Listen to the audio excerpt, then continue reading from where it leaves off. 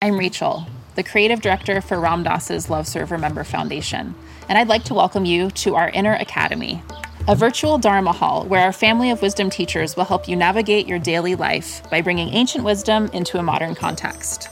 With over 200 hours of audio and video teachings, meditations, and practices from teachers like Ram Dass, Krishnadas, Sharon Salzberg, Jack Kornfield, Roshi Joan Halifax, Joseph Goldstein, and many more, the Inner Academy is your core resource for finding balance, presence, and navigating the ups and downs of your daily life. The Inner Academy has guidance for every step of your journey. Choose from an annual or monthly membership and gain access to past and future courses, retreat replays, virtual community, and much more. If you've been familiar with Love Serve Remember Foundation for a while, you'll know that most of our offerings are given freely or on a sliding scale basis. So when you subscribe to the Inner Academy, you're paying it forward and bolstering our ability to continue creating accessible offerings for all in the future, as Ram Dass wished for us to do. Be here now and start your journey with Ram Dass's Inner Academy today. For more, visit ramdass.org/Inner Academy.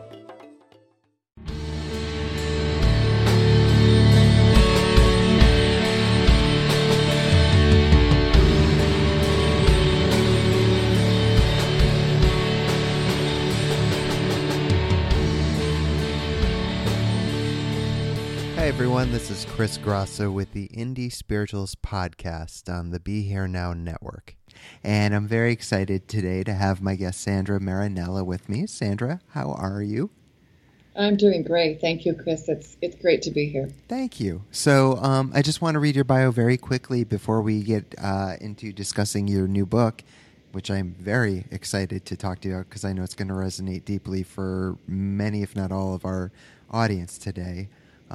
But before we get to that, Sandra Marinella has taught thousands of students and fellow educators, presented dozens of workshops at the Veterans Hospital Phoenix and the Virginia Piper Cancer Center Scottsdale, and is expanding into a variety of health and wellness settings. She lives in Phoenix, Arizona. Her website is www.storyyouTell.com. And for anyone listening or watching, that will be linked. So if you missed that, we'll have it linked right up on the page for you. Sandra, again, thanks for joining me today.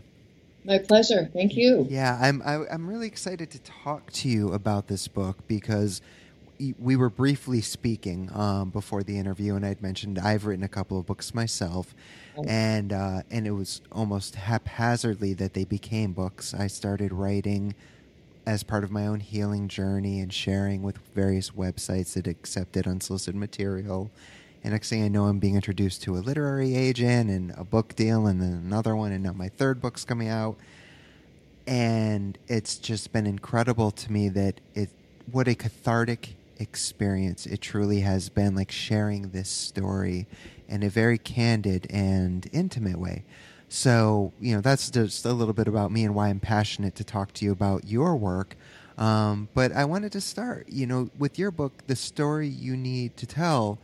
In your own words, you'd written or said that it's about digging deep and finding the stories in you that need to be explored. It's a guide to transforming your life story. Which, again, I saw that and I'm like, yeah, I really resonate and understand with that. And I would love if we can start there and have you expand, why did you write this book, and how does it help us as we transform our life stories? Chris, in 2012, I learned I had breast cancer. Okay. And I think that's always a shock. Of course. And I've read I've read a little bit about your story as well, and I know that you've had quite a story. Sure. So I think when we are faced with a difficult story, in particular, we are forced to figure out who we are. We are forced to confront it. And I wrote the book largely because I had been a writing teacher all of my life and passionate about words and passionate about story and the power of story. I'd seen it in my classroom, my high school classrooms, and my college classrooms for decades, for 3 decades actually. So that when I faced cancer, I thought, whoa, I was using my own journal to write my way through the cancer, find my words and define my story. And in doing this, I had to ask myself, does this help other people or does it just help me? Yeah. And I started looking when I was recovering from one of my surgeries. I started digging through 27 of my old journals, and I realized I had used reflective writing all of my life, personal writing all of my life in my journals to help me navigate all kinds of difficulties, not just this cancer. I had used it for my personal postpartum depression when I had my second baby. I had used the tragic death of my brother. And now I could see that I was using it to make my way through my cancer. So I thought, okay, if this is true for me, is it true for others? So I began to do research, and I discovered that here I'd been a writing teacher and seen this practice in my classroom for years, but there were studies. James Pennebaker had done study after study, and his students and other researchers across the nation had started studying the power of personal writing, and they confirmed that it's amazing what personal writing can do. So I wanted to do something with that, and as I healed, I decided the best thing to do was to take this personal writing out into the community and work with fellow cancer patients and work with veterans. My husband is a disabled veteran, and he was adamant. He said, this work should not only belong to those with illnesses, but you should take it definitely outside of that, to prisons, to veterans, to people who are struggling with drugs and other issues. And so I could only manage two when I was doing the research and writing the book, but I did start working at Piper Cancer Center with cancer patients, and I went downtown to the Veterans Hospital and began volunteering with just a series of veterans, and their stories were so overpowering, and watching them take the writing and use it to transform their lives, it was a gift. I mean, it was just an exciting time for me, and I very much felt, writing is not simply therapeutic, it's transformative. This is your book. You need to write, Sandra. And so that's why I wrote this book. I absolutely love that. So as I'm listening to you share that, and here's the inspiration, a question I'm often asked by aspiring writers is, I have this book inside of me. What do I do next? And it can be a tricky question to answer because I am very candid myself that I didn't even finish an associate's degree in college. I did not go to school for writing. I've never taken a formal writing class. I literally, very similar to what you were saying earlier, was I started writing about experiences I had had in a way that all I wanted to do was help others to potentially avoid even one, if not all of the pitfalls that I continue to fall into. And both of my first two books are traditionally published, which is not the easiest route to go, as yours is. Self-publishing is definitely easier, and I think both routes have pros and cons. But I can imagine someone sitting here listening, already thinking, okay, I do have a story to tell. I don't know what to do next, and unfortunately, as we both know, when it comes to traditional publishing, there needs to be, not in all cases, but most, the marketing is taken into place, and social media and this and that. So I guess my question is, if I'm a listener right now who feels like they have this story that needs to be told, what would you recommend to them? I think the place where I started, of course, was sharing my stories with my friends, with people that I trusted and that I was comfortable with, and talking. I think we all have stories, and they're not necessarily all bad stories. I mean, we obviously need our stories to define who we are, and we want to pull those out of us and make sure that they're stories that we're happy with, because we have a lot of power over story. So as if I were someone starting this writing process, I would start by sharing stories with friends, by telling stories, by talking. Oftentimes writers come to me and say, I'm blocked, I can't write, and I start talking with them and asking them questions, and boom, the stories are all over the place. Right. So, and once you start the talking, then I think it's very easy to begin the free writing, and this is where the journal comes in. In your case, you've turned, I think, more to the podcast to express yourself and to put ideas out there and to share ideas. There's so many different ways to share our ideas now. You can do a public blog. You can do a private journal if you don't want to be public. But I would definitely turn to some form of writing and try it, and some practice. I know Julia Cameron has the age-old book, The Artist's Way, that argues that 3 pages every day. You should get up and write 3 pages every day to get your writing going. And I'm definitely not one that does that.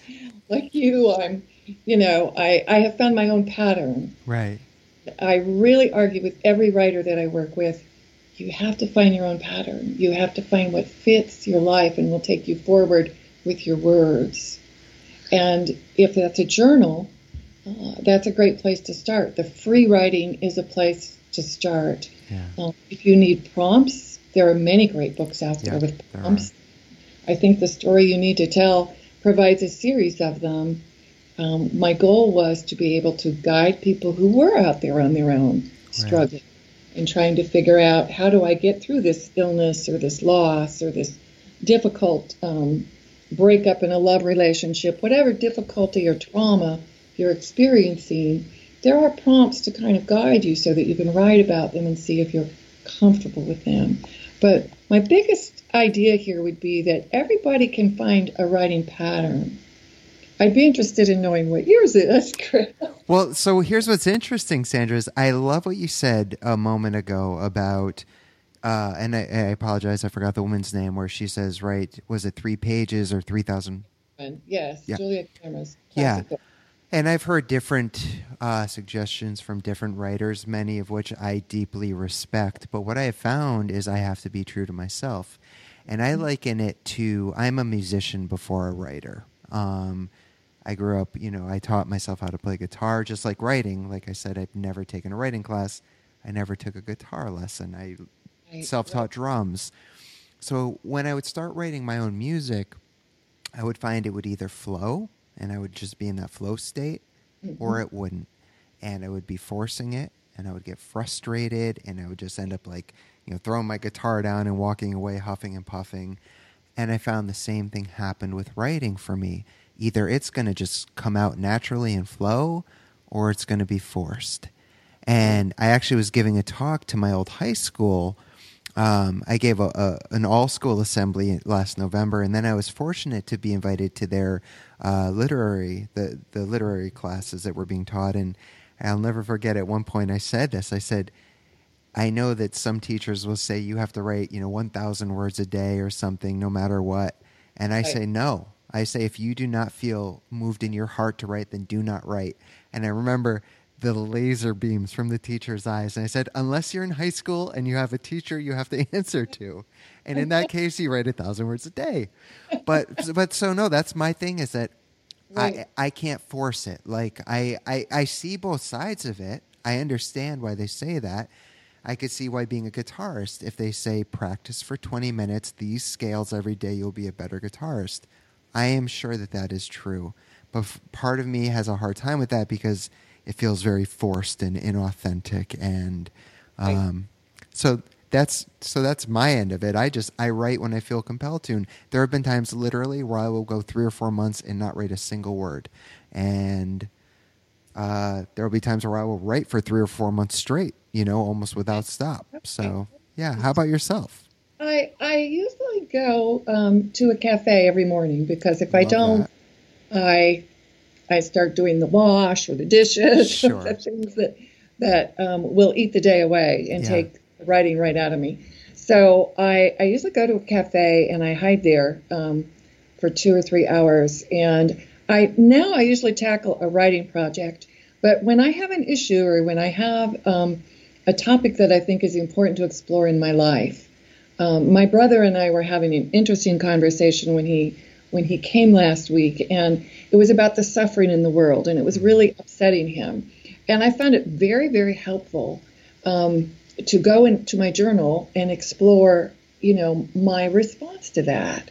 And I plan to share that with him, but I needed to wade through that in my own mind. I needed to reflect on it. And when he was shooting these hard and difficult philosophical questions at me, I had no answer.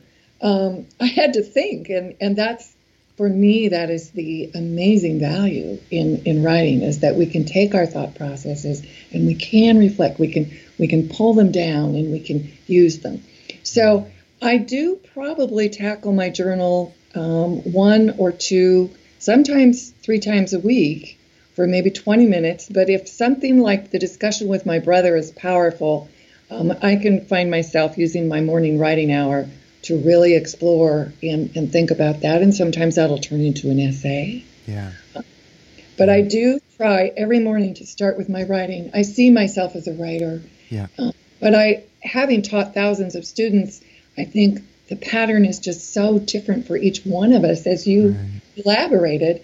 And the goal is to find the one that fits you. Right. Yeah. Right. And I think that's why you mentioned me doing the podcast is I find at times I don't feel like I personally have much to say as far as writing. I'll still teach and I'll do workshops, but I am a student just as much as a teacher.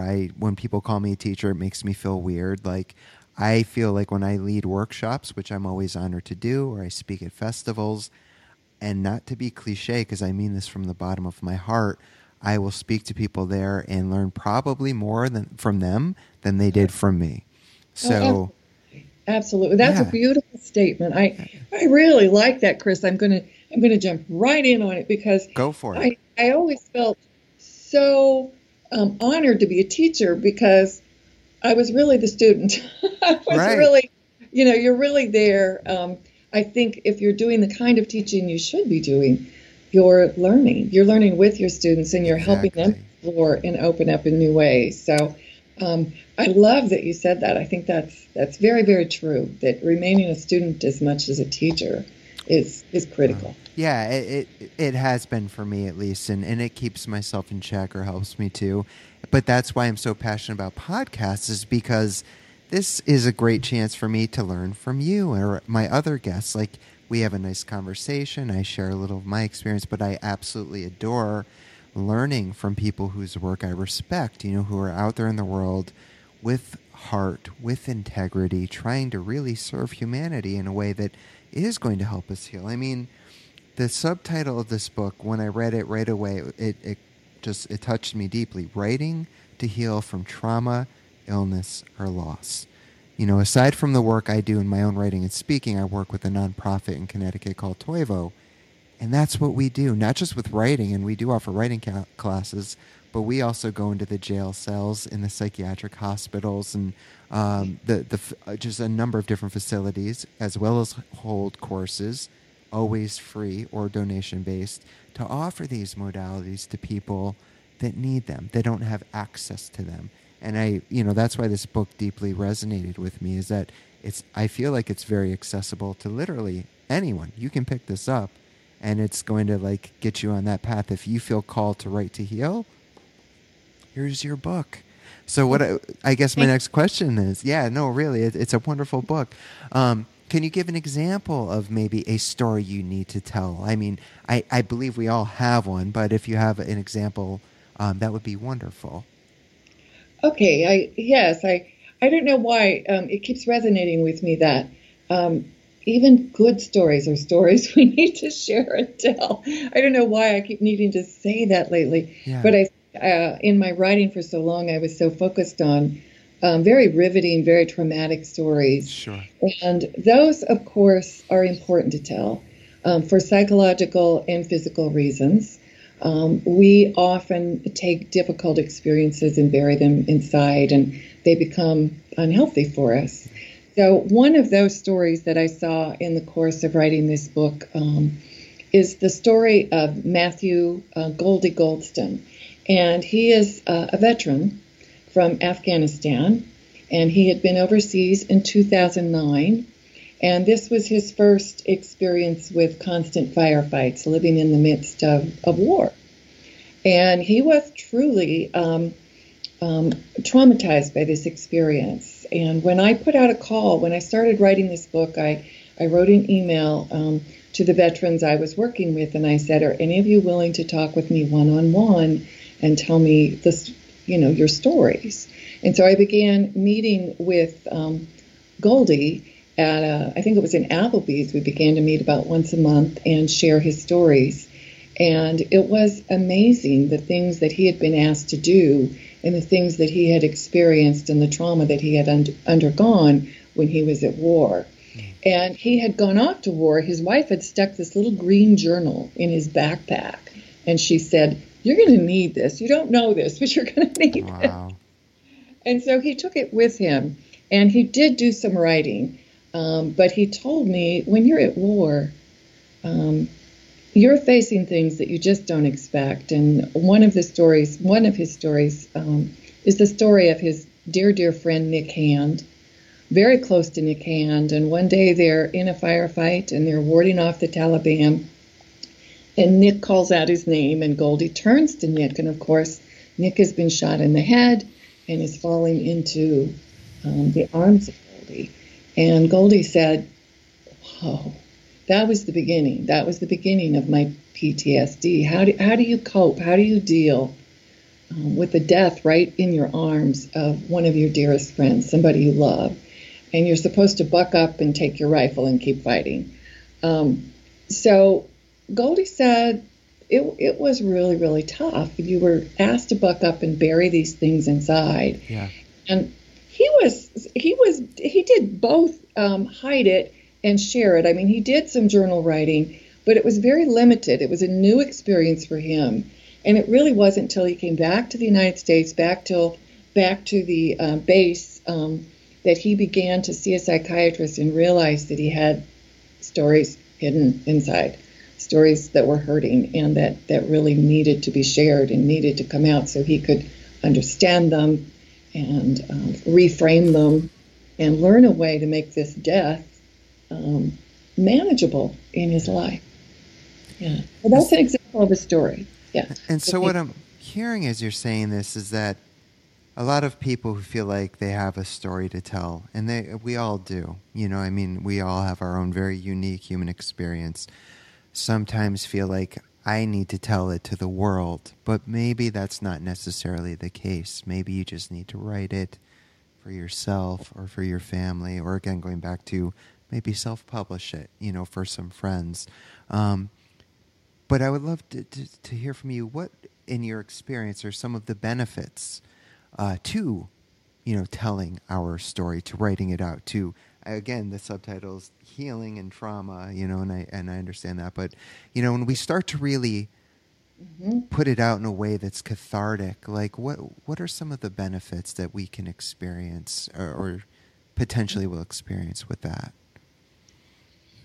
I think probably the catharsis is critical. I think the fact if we have a hard story, often we can't give it out for a while. I think there's the shock and the trauma and the silence, and our bodies and our minds need to adjust to this difficult thing that has happened to us.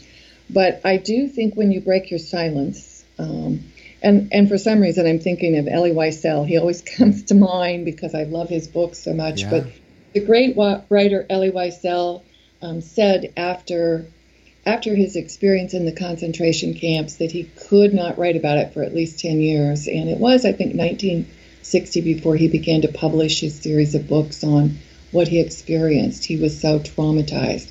But when he did that, when he broke that silence, you can see the power of his words. You can see the beauty of the story he told and the message that he brought to the world, the importance of bringing that message. So I think when we share our difficult stories, we help others find their way to catharsis and resilience. But I think probably the most important thing is you get a catharsis, you break your silence, you can also begin to find meaning. And when you can begin to find meaning in a story and make sense of it and rework it in your life, you own that story. Yeah. doesn't own you anymore. It doesn't control you anymore. And you're not ruminating about it. It's not dancing around in your brain, driving you crazy. And so once you can frame it, it's not draining all that negative energy from you. And you find a peace in yourself to move forward, to charge forward. And I call that process that I seem to see over and over again in the veterans and the cancer patients that I worked with, I call that story transformation. And while there's a lot of research out there that says telling our stories does great physical things for our lives, I think the power of transforming your life with your story, of changing your life, of making it better, is, to me, the most important thing that can happen.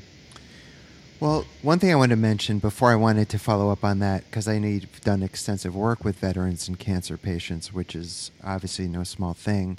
One thing I did want to note is for anyone listening who is interested in writing, and you made a great suggestion earlier, you can start your own blog. There's a number of ways to do it. I just wanted to suggest a few websites to people. I'm not advocating for them over any others. They're just ones I'm familiar with.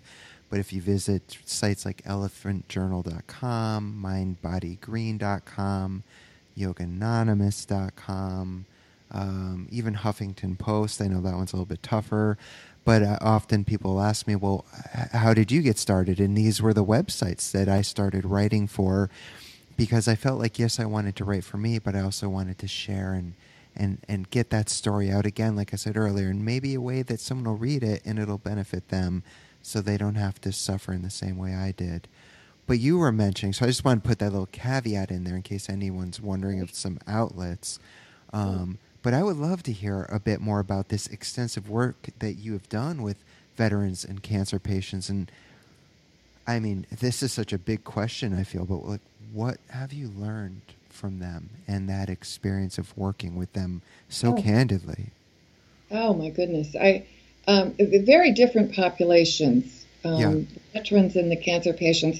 I'll start with the veterans because I've already heard the story of Goldie. Yeah. And Goldie and many of the veterans that I've worked with, I think the most powerful thing I learned is that they are so acculturated to hold their stories inside, to hold the pain inside.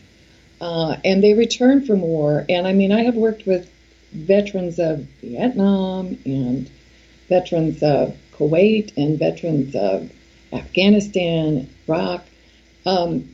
They all have trouble talking about their experiences and what they went through and what they've done. And often what I learned from them is the writing is such a powerful and helpful transition to put the story gently and easily out there, whether it's in a poem or in a script. And I'm a big advocate of that. I don't think it has to be just free writing in a journal. Sure. Free writing in a blog. If you're interested in writing a play, if your experiences, come to you in that form, then I say share it that way. I mean, put it out there in the way that works for you. Once again, I think we have a kindred spirit here in believing that the individual kind of has to find their way of finding their words. Right.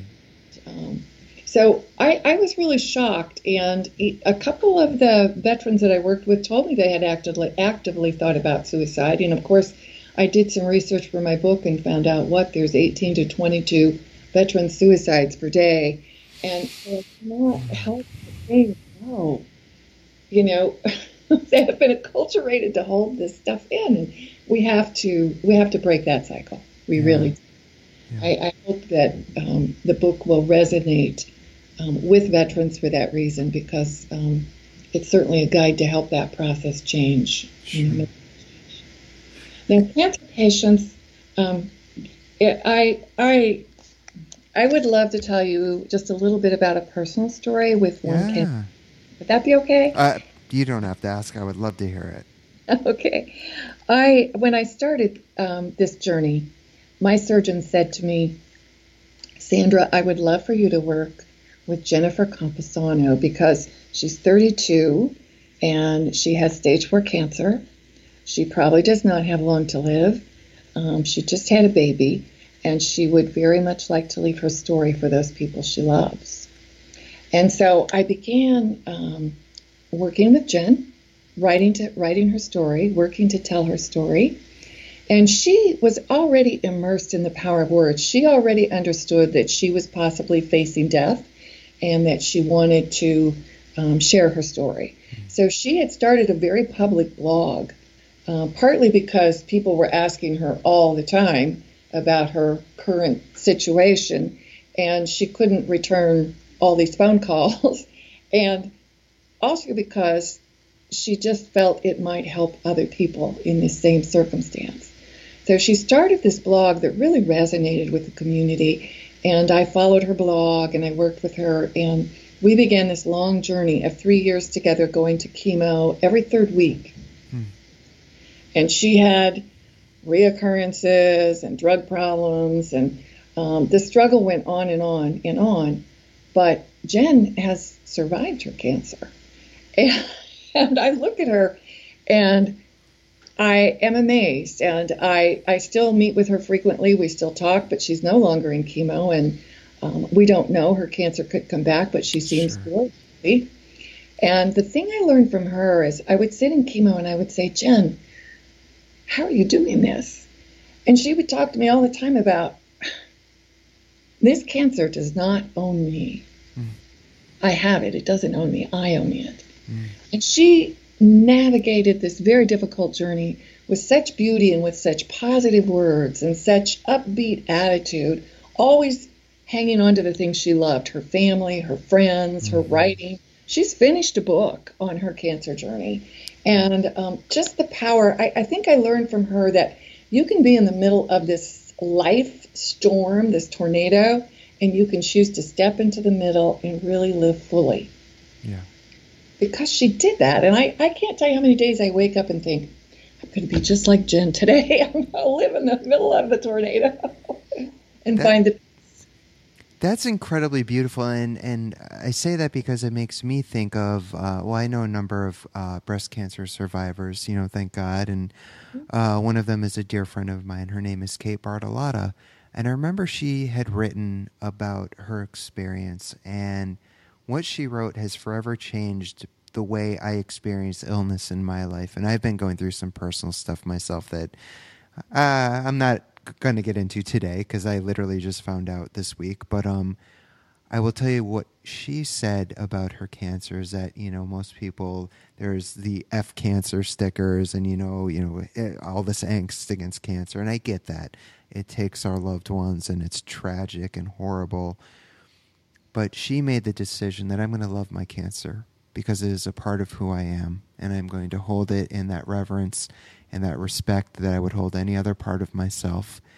And I just remember reading that and I teared up. I'm like, that is such a beautiful sentiment and statement. Jen said to me at one point that she went to a support group, and she said it became very clear to her that there were those people who were determined to survive cancer and were talking positively, telling stories of how we're going to live and what we're going to do. Yeah. And then there was the other group that just said, when I die, all the time. And she said it was so shocking to her that people would choose to view their cancer as something that owned them and would take them away no matter what. And I really think that was profound for me, as your friend's writing was for you, because I thought we do have control over how we look at things, how we interpret things, and we should seize that. And I'm grateful, really grateful to have worked with cancer patients for that reason. They've taught me a lot about that. Oh, yeah, absolutely. And then, the line of work I do, not so much with cancer patients, but going into hospitals and detoxes and seeing youth 13 to 18 who have already tried to commit suicide, you see this and it's just, yeah, wow. Yeah, it can be such a valuable learning lesson still in my own life, having gone through everything I have. I go there to try to serve them, but I leave realizing they serve me far more than anything I could have offered them. Though it's always nice when I get that email a month or two later when they've gotten out, hey, I'm doing really great. Mm-hmm. Something you said meant a lot and this and that. It's like, wow. And it reminds me, because the work we do, it's not easy. Not that we're, martyrs or heroes. It's just we're doing what our hearts have called us to do, and oftentimes that's very difficult. And so something actually I wanted to ask you about is something I talk about. I teach many practices in my workshops and different ways of working with our pain and our suffering. And sometimes I've been asked, is there a point where the pain can be too much to work with in the moment? Because I offer these practices of holding it like a mother would a newborn baby, or, that's one of my favorites. But, my answer every time has been absolutely, I do believe there are certain times in life where the most compassionate thing we can do, which is counterintuitive to what most of us have been taught on the spiritual path, is instead of leaning into that pain, allowing ourselves to walk away and put some space between it. Whether that means turning on a comedy, going for a walk, getting ice cream, turning on one of your favorite songs really loud. To me, those can be much more compassionate acts than sitting with it in that moment. So that's just my 2 cents, and I say that to say, yes, come back to it when the space is, been there and it's settled. But I do believe sometimes it can be too much. So do you feel like there are times where it can be too much for a person to not write in order to heal? Are there certain scenarios where you think maybe they should take a little space or time? Oh, absolutely. I think, as I said earlier, I think the first stage in our shock is it's trauma. I mean, we're just traumatized. And yeah. I think our brain is perplexed and confused and having to absorb something that we don't want to absorb. And I think it's very unhealthy to sit down and write at that point. Sure. I think you need this space. I think there's so much research now that shows that silence and quiet will help our brains regenerate and find where we're at and allow in the pain and there's going to be, with shock and trauma, there's going to be suffering. I mean, there's no getting around it. Right. There's going to be a period of time when you need to go through that. And I have come to believe from personal experiences, I think one of the first ones was a student that I had who was working at a Walmart on a Sunday afternoon, and he went out with the security guard. The security guard sort of haphazardly asked him to go out and chase down a man that had taken a television from the store. So they followed this thief until he's parked in a parking lot of a church, and he jumped out of his car and took a gun and shot them both in the head and killed them instantly. So my student died. And the next day we came back to school and we were all just shocked. I mean, this was one of those kids that everybody in the school knew and loved. Sure. He was not an A student, that kind of a kid, just spunky, fun, lovable, bright kid that you wanted in your classroom because he was a spark plug, a charmer. But we were all really, really upset, and there's no way I could have asked my students to write about that. They needed space and time. I mean, we just backed away. We inched forward very slowly with that situation, and I bet it was at least 2 weeks before, after a service at the school, that we actually, began gently to talk and write about this thing. But clearly, I think you're right. I think some of the most important things we can realize as instructors and teachers of writing is that there are points when you should not write.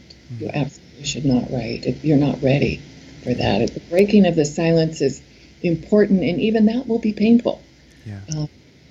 But yes, I'm with you totally on that one, Chris. I'm glad to hear that. Yeah, it's because again, I know it's a common sentiment that, no matter what of great wisdom tradition it is, it could be Buddhism, Hinduism, Christianity, like you feel the pain, and I agree with that for the most part, because we start to suppress things, and that's what creates the shadow material, this repression, and then we need to re-own this stuff, and that becomes a whole vicious cycle. Sure. But again, there are certain times where, like, I think of I'm in Connecticut, and Sandy Hook's not that far from me. And, when that tragedy happened, I couldn't imagine trying to tell someone, write about this, a week later. Like, I couldn't even imagine that. No. You need time to process. And I often will try to bring levity and say, like, there's no trophies given out for spiritual warriorship, so you're not here to prove anything to anyone. You're here to do the best you can each day, right? And today might be a little better than yesterday. Tomorrow might be a little worse than today, but as long as you're trying and putting forth the effort, Right. What more can you ask for, Right. So, Good. Well, yeah, so there's something else I wanted to ask you about, because this is something I get asked often, and I found myself answering it in numerous ways. But what do you say to someone who doesn't like to write but feels like they need to tell their story? And I am very curious about this because, like I said, I've gone a number of different ways in my answer with this. So what are your 2 cents on the topic? I think it's okay to tell your story. I think a lot of the properties of healing that come from writing can come from sharing stories as well. And the way I handled it with my father died a couple of years ago, and I was busy. I was engaged in writing this book and doing the research, and he had several falls and was struggling. And I encouraged him. I said, "Hey, do you want to try the writing?" And he's like, "Oh, no, I don't write. No way, I'm not writing." Right. And so I suggested maybe that I come in and write the stories for him. And he said, well, I could tape some of the stories, which he did. So we taped some of the stories, and then we found it was more fun if I came in and I wrote some of his stories. And then, ironically, after I wrote a few of them and he read them, he decided he was going to start writing them. So I think it inspired him, because maybe he thought I was messing his personal stories up. I don't know. Sure. Him to take off. But I think we can always tell other people. We can share it in support groups. We can share it with family and friends. We can tape what we've done. I work with one man who has MS, and he no longer can write, but he works through, he really wants to tell his story, a beautiful, beautiful story. He was a professor at Arizona State, and now he's losing his facilities. Yeah. So he's begun to write his story by speaking his story and having it transcribed for him. Wow. So there's different ways of managing this, and I, again, believe it depends on the individual and what they're comfortable with. I always want to make people comfortable with their words, not uncomfortable with their words. Yeah, I think that's beautiful. That's really well said. The answer I've come to, and it's just become my go-to, is if it's meant to be written, there's nothing that's going to stop it from being written, yourself included. You're not going to be able to get in your own way. I truly do believe, and it might sound cliche, but if the quote-unquote universe, or whatever you want to call it, needs that story to be put out there, even if it's just to 5, 10, 15, 20 people, or 5, 10, 15, 20,000, it's going to happen. And so I guess it's part of my punk rock roots that I tell them, if you're going to do it, you throw all caution to the wind. You write for yourself only, no audience. Don't filter yourself. You write and write and write like today was your last day on earth. You write like you needed to get it all out today. And that seems to have worked for some people. Others, no. But that's... I like it. I like it a lot. And it strikes a chord because I'm thinking, as you talked about your punk roots. Punk rockers, yeah. Yeah, that we put those stories out there in different ways. Yes. Yeah. We can put our punk rock out in story form, or we can paint, or we can... Yes. There's so many different modes and ways. Yes. I have never forgotten when I was in my 20s, I had a friend who dragged me to a retrospective of Picasso's artwork. Cool. And I was not into it at all. Yeah. But by the time I walked out of the retrospective, I was like, whoa. I was amazed at how he told his story in his paintings, but he also scribbled little things on napkins and brochures. And that, of course, because he's famous, they kept them all. But I thought, there's so many different avenues for somehow slipping your story into the universe. Such a great point. And thank you for saying that, because I actually don't say that enough. Even being a musician myself, I don't have the artistic skill, but I write music all the time. And thank you. What a great point. It doesn't just have to, you can write in various ways. Absolutely. Yeah. Absolutely. Beautifully said. Well, so the one thing I wanted to wrap up with,